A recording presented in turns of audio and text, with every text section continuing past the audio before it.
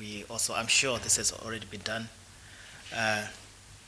by Jim, but we are also grateful to see new faces as well. As we miss those that we normally know, it is good to see new faces. New faces. So you are very welcome, and thank you for coming amongst us this morning. My study for this morning, what we're going to talk about, we're continuing in the studies of Romans, and my portion is in chapter 13 of the book of Romans, the second half of the chapter, beginning from verse 8 of the chapter.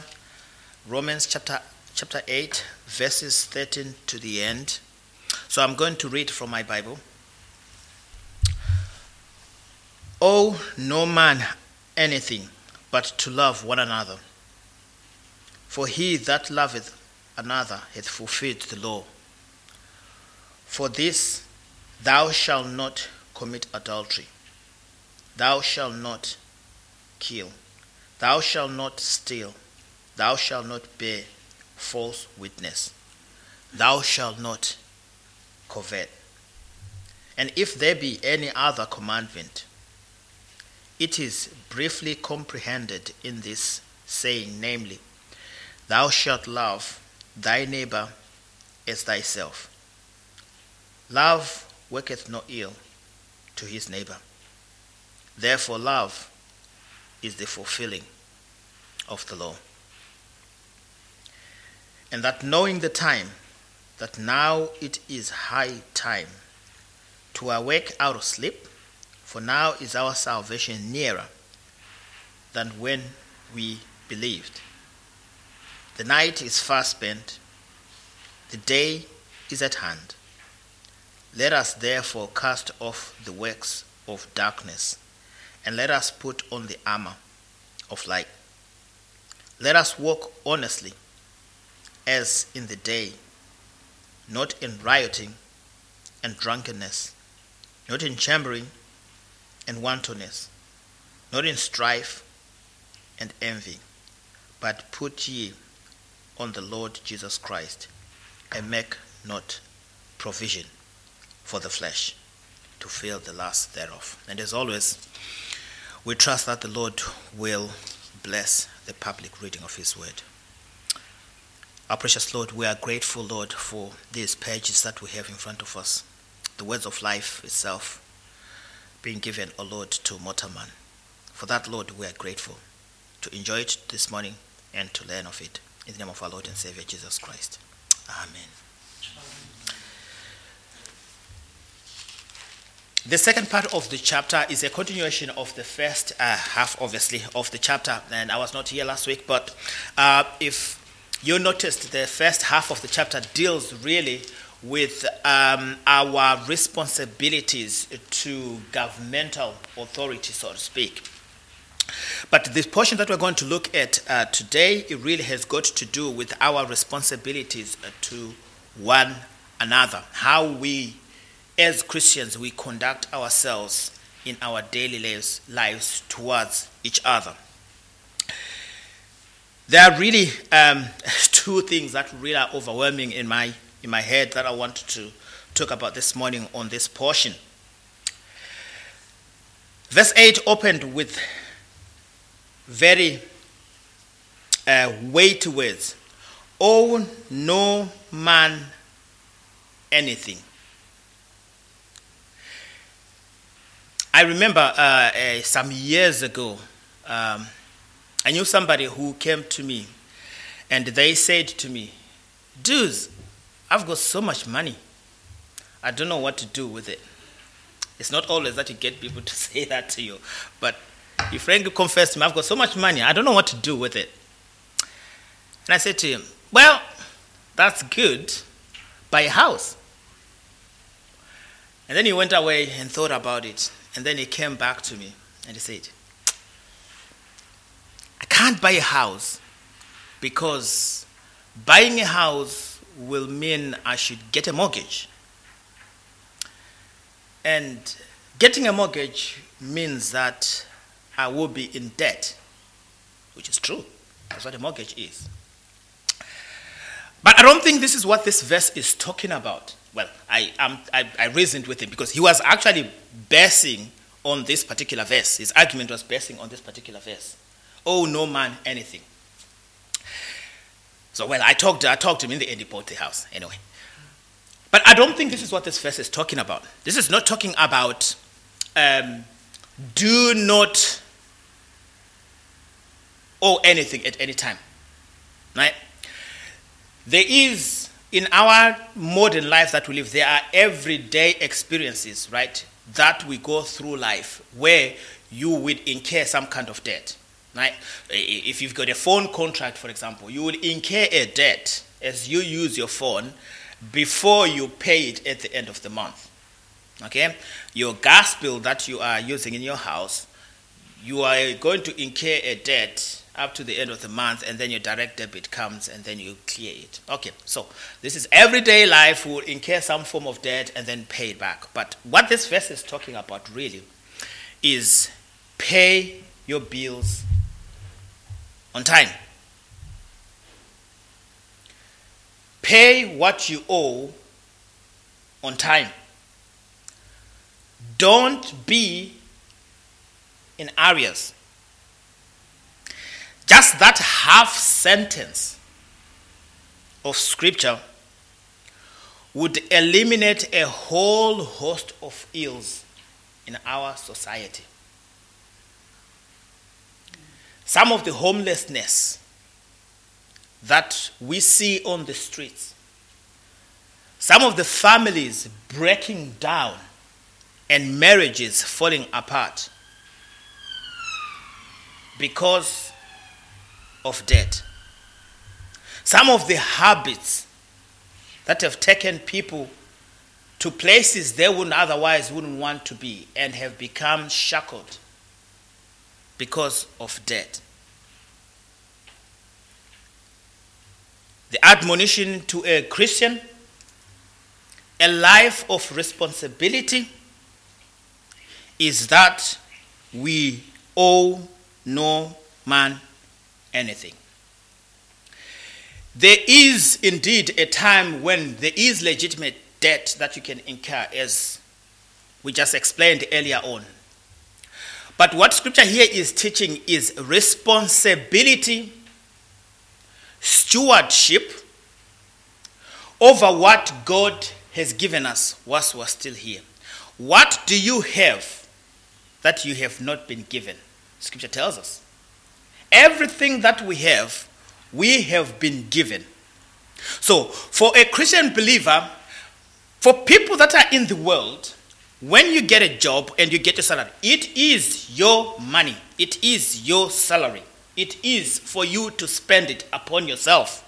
It is all about you.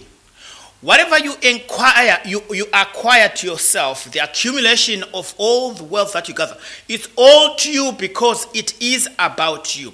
That is not how Christians look at life. That is not our way of looking at things. For Christians, once we become aware of the fact that we are actually in someone's world, this is God's world. We are guests, so to speak, in his world.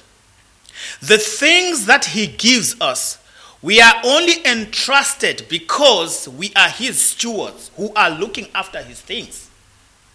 The salary that you earn, the marriage that you have, the family that you have, your relationships that you enjoy, they are all given unto us by God to look after them. So, when it comes to issues of money, what is our attitude as Christians? How do we ought to run our funds? We are all different. We have got different backgrounds. We've got different characteristics. We've got different histories and all that. All those things will position us to be in a particular area where you are in your life. And in your life, God will give you what is fit for you in your particular circumstances. So, in your circumstances with the finances that you have got, what is scripture teaching us on this particular verse is we should be sober-minded to be able to examine ourselves with the resources that we have got, work diligently with these resources, being responsible for them, not to bring about ruin, because they are God's resources after all. I remember when the Lord gave me a house. Anybody who has purchased a house probably identify with this. You're absolutely penniless by the time you get a house. You're absolutely penniless. And I had credit cards which had good balances, which I could have easily have dipped into. And I spent, I think, the first 3-4 months changing my clothes, hiding behind the door in my bedroom. Why? I didn't have curtains. Because when I budgeted, I put myself a ceiling to say, I will spend this much and no more. Now, the temptation was very big for me. I could have gone into my credit card and could have bought a lot of other things that I wanted. But I had to force myself, I had to discipline myself, because I was aware of the fact that God has given me this house not to ruin me, but He is giving me a house so that I can have a place to live in and look after whatever God gives me thereafter. So what do we learn? We are not wanton spenders as believers. We are not careless spenders of God's resources as believers. We are a sober, responsible people that should be in good standing, not only in our moral conduct in society, but also in our financial status. Now, by financial status, I don't mean we should be having millions and millions in our bank account, but it should be that it cannot be that we can be spoken of or counted amongst people that are unable to pay their own bills. Now, it is true that sometimes, even with diligent stewardship, as Christians, we can fall upon hard times. And it might be that a brother or a sister has fallen upon times that mean that for that season they may not be able maybe to meet their bills. We're not talking about exceptional circumstances. But then if that is the case,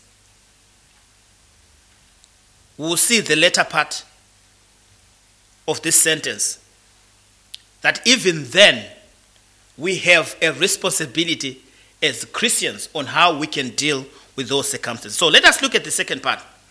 But love one another, for he that loveth another hath fulfilled the law. Now, this word love, I think our brother Jim once spoke about this particular word love. It's not the same word that is used in chapter 12 of Romans, chapter 12, verse 10. Chapter 12, verse 10 talks about brotherly love. Now, this is the love that believers have specifically to other believers. That's brotherly love. There is an affinity that we have towards each other because we are of Christ. But this agape love is a different kind of love, is a foreign kind of love. And I'll try and explain it as best as I can. This is not a fuzzy feeling that is activated by emotions within us. Because even those that are in the world, they know how to love those that love them. Okay? In the world, if someone likes you, you like them back. If they don't like you, well, you leave them alone. Right? But the love that is spoken of here, the love that we as Christians are being told, actually it is a commandment. It's one of the few things that the Lord commanded us specifically, to love one another. Why does God have... If it was natural, we wouldn't be commanded to. Because it happens naturally. When you are told to do something, it's because it's something that you otherwise, of your own self, wouldn't do. Okay? We are not commanded to eat because we do eat. Nobody needs to tell you what they should do when they are hungry because it's part of our nature. But what here Scripture is teaching us is a different kind of love. This is a love, this is not a love that is activated by virtue in a person that is being loved. This is a love that is in spite of the person that is being loved. This is a much, much different kind of love. What here Scripture is teaching us is we are going to be different. Because we are God's people, we are going to be different. Scripture teaches us, the Lord taught us that in this world they are going to hate you. They are going to be hated. But if we are hated, how do we as Christians conduct ourselves in this world? Scripture then lists a couple of things. It takes a sample of things that we do to one another to make the point, to contrast to the love that is in this world. What does Scripture tell us? It tells us that love is not untrustworthy. Love is loyal, but immorality is not. Love is trustworthy. Love is loyal. But immorality is not. Thou shalt not commit adultery. Love does not take another's life. But murder does. Love does not take what belongs to another person. But theft does. Love does not deny justice to others. But false witnessing does. Love does not compare itself to others to want what they have. But covetousness does. So what this tells us is we may be in a situation where you are, where when you look around yourself, you see different things amongst people. They may have what you don't have. They may be untrustworthy, which has benefited them, but as Christians, we are not at liberty to conduct us in that manner. Why? Let's go a little bit further. And if there be any other commandment, it is briefly comprehended in this saying, namely, thou shalt love thy neighbor as thyself. So now you see now, this is true for amongst Christians as it is amongst non-Christians. If you would remember in Matthew chapter 5 at the Sermon on the Mount, what did the Lord say to the crowds, to the masses, and to you and I? He said to them, it has been said, love thy neighbor and hate thine enemy. This is what the world will teach us. This is how it is in the world. Love thy neighbor and hate your enemies. But I say unto you, love your enemy and bless those that curse you. This is different, folk. This is practical Christian living. I think I've said this before on this platform. I know somebody back in my country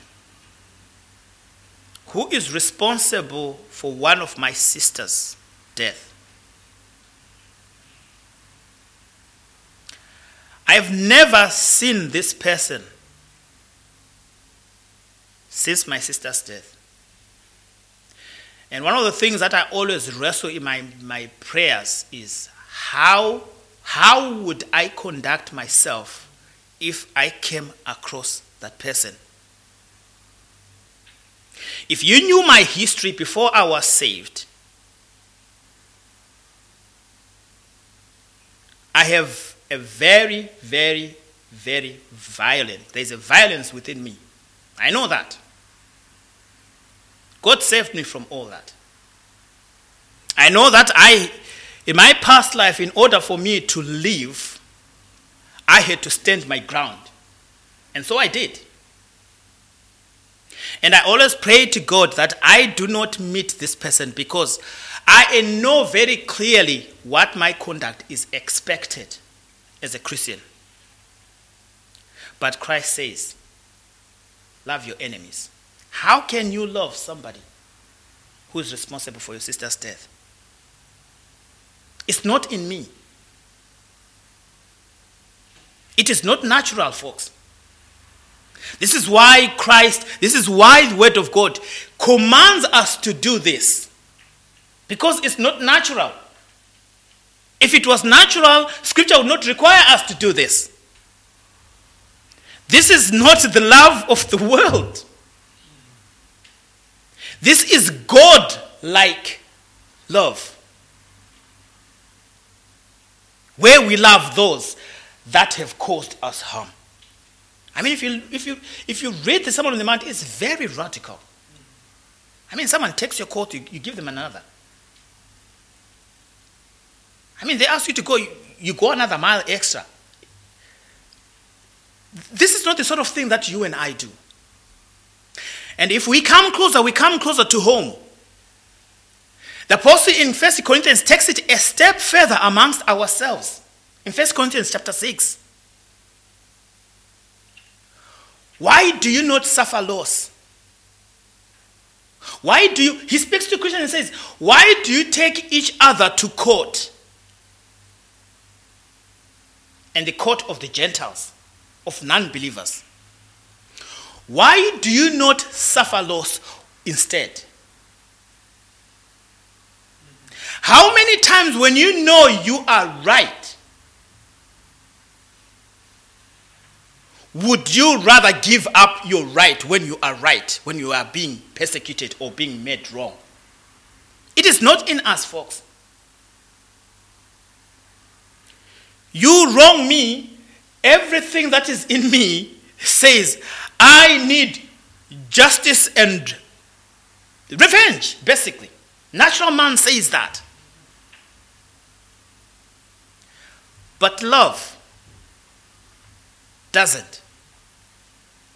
Love says, even though I know this is my right, even though I know that I am entitled to this, because I love you, not because there is anything that is virtuous in you yourself so that I can love you, but because I have an alien love that is in me that I didn't have before, I am going to give up and forgo that which I'm otherwise entitled to, just for the sake of you.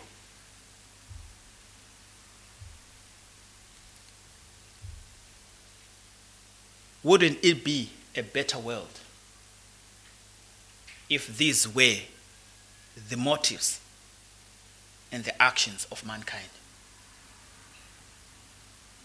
The jails were empty. The courts were shut down. We would not need to lock our doors at night. But more so, why do you think the Apostle Paul had to give up his riches, his wealth and status. He had to turn his back on his pedigree. Why do you think the disciples had to scatter after the Lord left this world to go into places that they've never been before? Why is it that the ancestors of this country traversed the masses of oceans of waters, and some didn't make it, perished on the way? Some perished on arrival. What motivates a person to do that?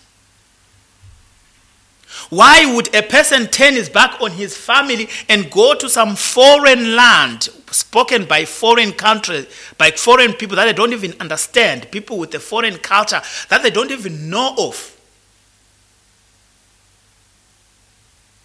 Hundreds and thousands of people from this country did that.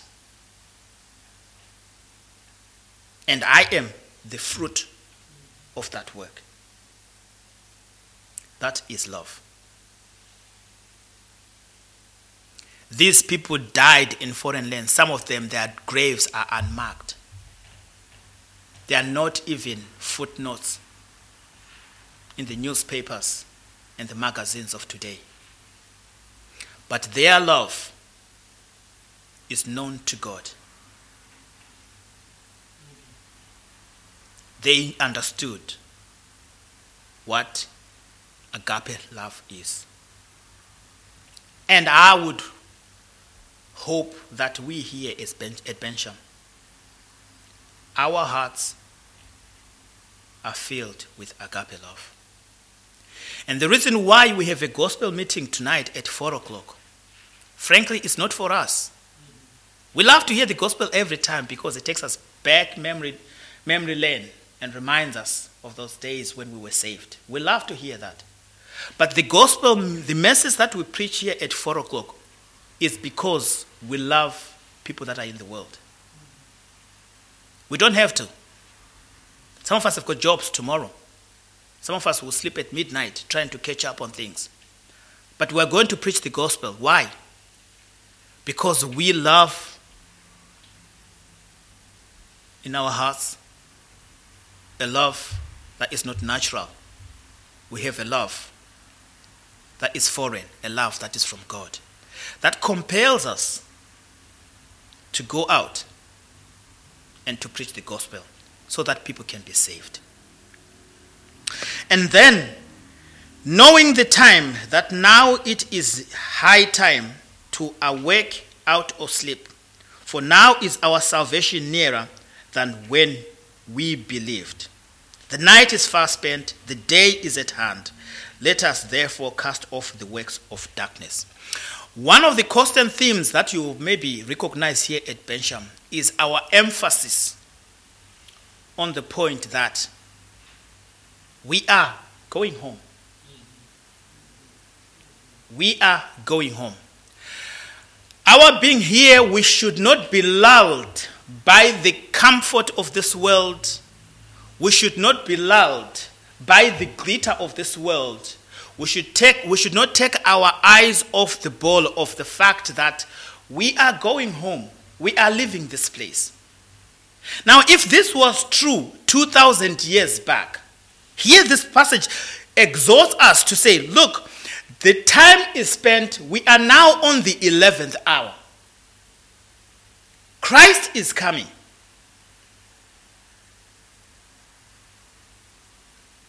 Christ is coming. I don't know how many of us believe that in this room. I hope we all believe that.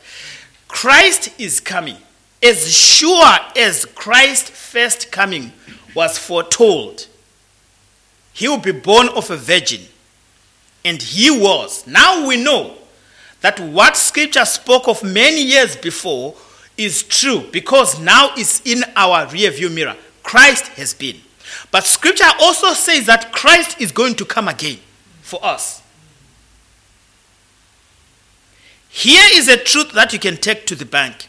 You and I might die and maybe not live to see that day, but we will see it eventually, either in our time or as resurrected Saints, Christ is going to come, and Christ is coming. And scripture is saying, be very diligent not to be occupied with the affairs and the things of this world. Yes, we need to have our jobs. Yes, we will need to do this and that and contribute to our society. But do not take your eye off the ball of the fact that you are just passing by. Christ is now nearer to come, now to take us home, than he has ever been before. His coming is imminent. It could be this morning. And therefore, let us therefore cast off the works of darkness. We cannot be seen not walking in honesty. We cannot be seen rioting. We cannot be seen in drunkenness. We cannot be seen in wantonness and strife and envy. We cannot, in our conduct, whilst we are still here, be part of this. What would Christ say to you if he comes tomorrow at 11 o'clock? What is going to find you doing? What will Christ say to you if he comes tonight? Or maybe you don't believe that he is coming, or he can come tonight. It rebukes me every time. Folks, I can only speak for myself. When I go to bed and I run through my mind the things that I've been up to today, before I make my evening prayer, and I think to myself, what if Christ came when I was talking to my colleague at work with such strong words? What would Christ say about me if he came at that moment? Wouldn't I be embarrassed?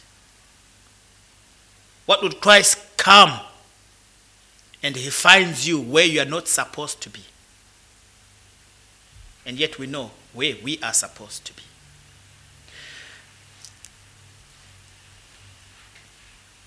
One of my best feelings, for lack of a better term, is when we are gathered in a place like this. I would love to leave this place while standing at the pulpit. Wouldn't it be amazing if Christ came right now whilst we have the emblems before us? And we can say, Christ found us worshiping him. We knew he was coming. We didn't know exactly when he was coming. But when he came, he found us worshiping him. What a way to go. What a way to go. But put ye on the Lord Jesus Christ, and make no provision for the flesh to fulfill the lust thereof. I know something about provisions because in my work, we do provisions. And recently, the auditors auditing my work, they came to my work and they came to me and said, Deuce, you didn't provide for stock. What they mean is, you didn't create a space in your finances for stock. There is no gap. You didn't leave a gap to put your stock figures through. There shouldn't be a gap in our lives for the flesh. When your life is being audited, the auditor, who is our Lord, should come and see and say, there is no gap for the flesh. When the Spirit of God searches in our hearts, which he does if you are saved, He will set you. I tell you this with the experience of more than 20 years of salvation. He will set you and he will point out the things. And Scripture says, when he does, he should find no gap for the flesh. Instead, we should be filled. There is no gap for the flesh, but we're not empty. We are filled with the Spirit. We should be bubbling over, overflowing with the Spirit. When we are filled with the Spirit, filled means complete. There is no gap for the flesh. One of the reasons that we triple as believers, I can only speak for myself here, is that, as James so clearly articulated, we draw ourselves to wrong things.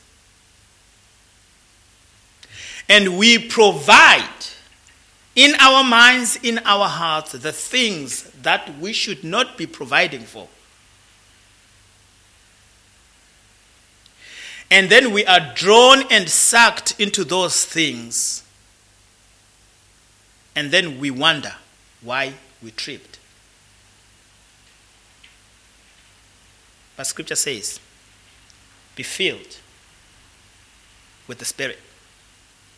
When you are filled, you have no space for anything else but the things of God. I hope these are simple things, but very weightier, because one of the things about Christianity that we should really remind ourselves of is that Christianity is not being baptized and just being saved. Being a Christian, being baptized and being saved is the beginning. Real Christianity is how we, who call ourselves Christians, conduct ourselves out there. Christianity is not coming to church. Coming to church is part of the things that we do as Christians. But we are not, what makes us Christians, what makes people, the world may say we're Christians because we come to church, but really what makes us Christians is how we live our lives. And we don't live our lives in church. We only come here for 1 hour, 2 hours in the morning. And then we come here on Thursday for another 2 hours. That's it. The rest of our time is outside there with our workmates, with our colleagues, with our wives, with our children, with our neighbors. How do we conduct ourselves there? These things that we talk about here, you will find that we may be different in the way that we conduct ourselves here at Bencham. And one of the reasons we try to do this is because we want us as Christians to be equipped to live lives that are biblical out there in the world. You would hardly find a message of life enhancement and prosperity from the pulpit here at Bencham. And it's not that God doesn't enhance Christians' lives. It's not that God doesn't prosper Christians. But the problem that you and I have is not what we'll get out there. The problem is, how are we going to live as true biblical Christians in this day and age that we live in? How can you love somebody that hates you? How do we live with a boss that victimizes you? How do you live at home with a spouse that is nagging? How do you conduct yourself to your children? So when we talk about these things, we're trying to be as practical as we can be so that we can take these things out of here and take them to our workplaces and our homes and live out the life that is Christian. So that when Christ comes, whether he finds you here, which is at your best conduct, or at home, or at work, which should still be in your best conduct, he will find you and you will not be ashamed. We want Christ, when he comes, to find us in our best. And our best begins now. Let us pray. Our precious Lord and our Savior, we know that we fall short in many big and great ways. And we know that we are not of this world. We know that we are different from this world. We pray, O Lord, that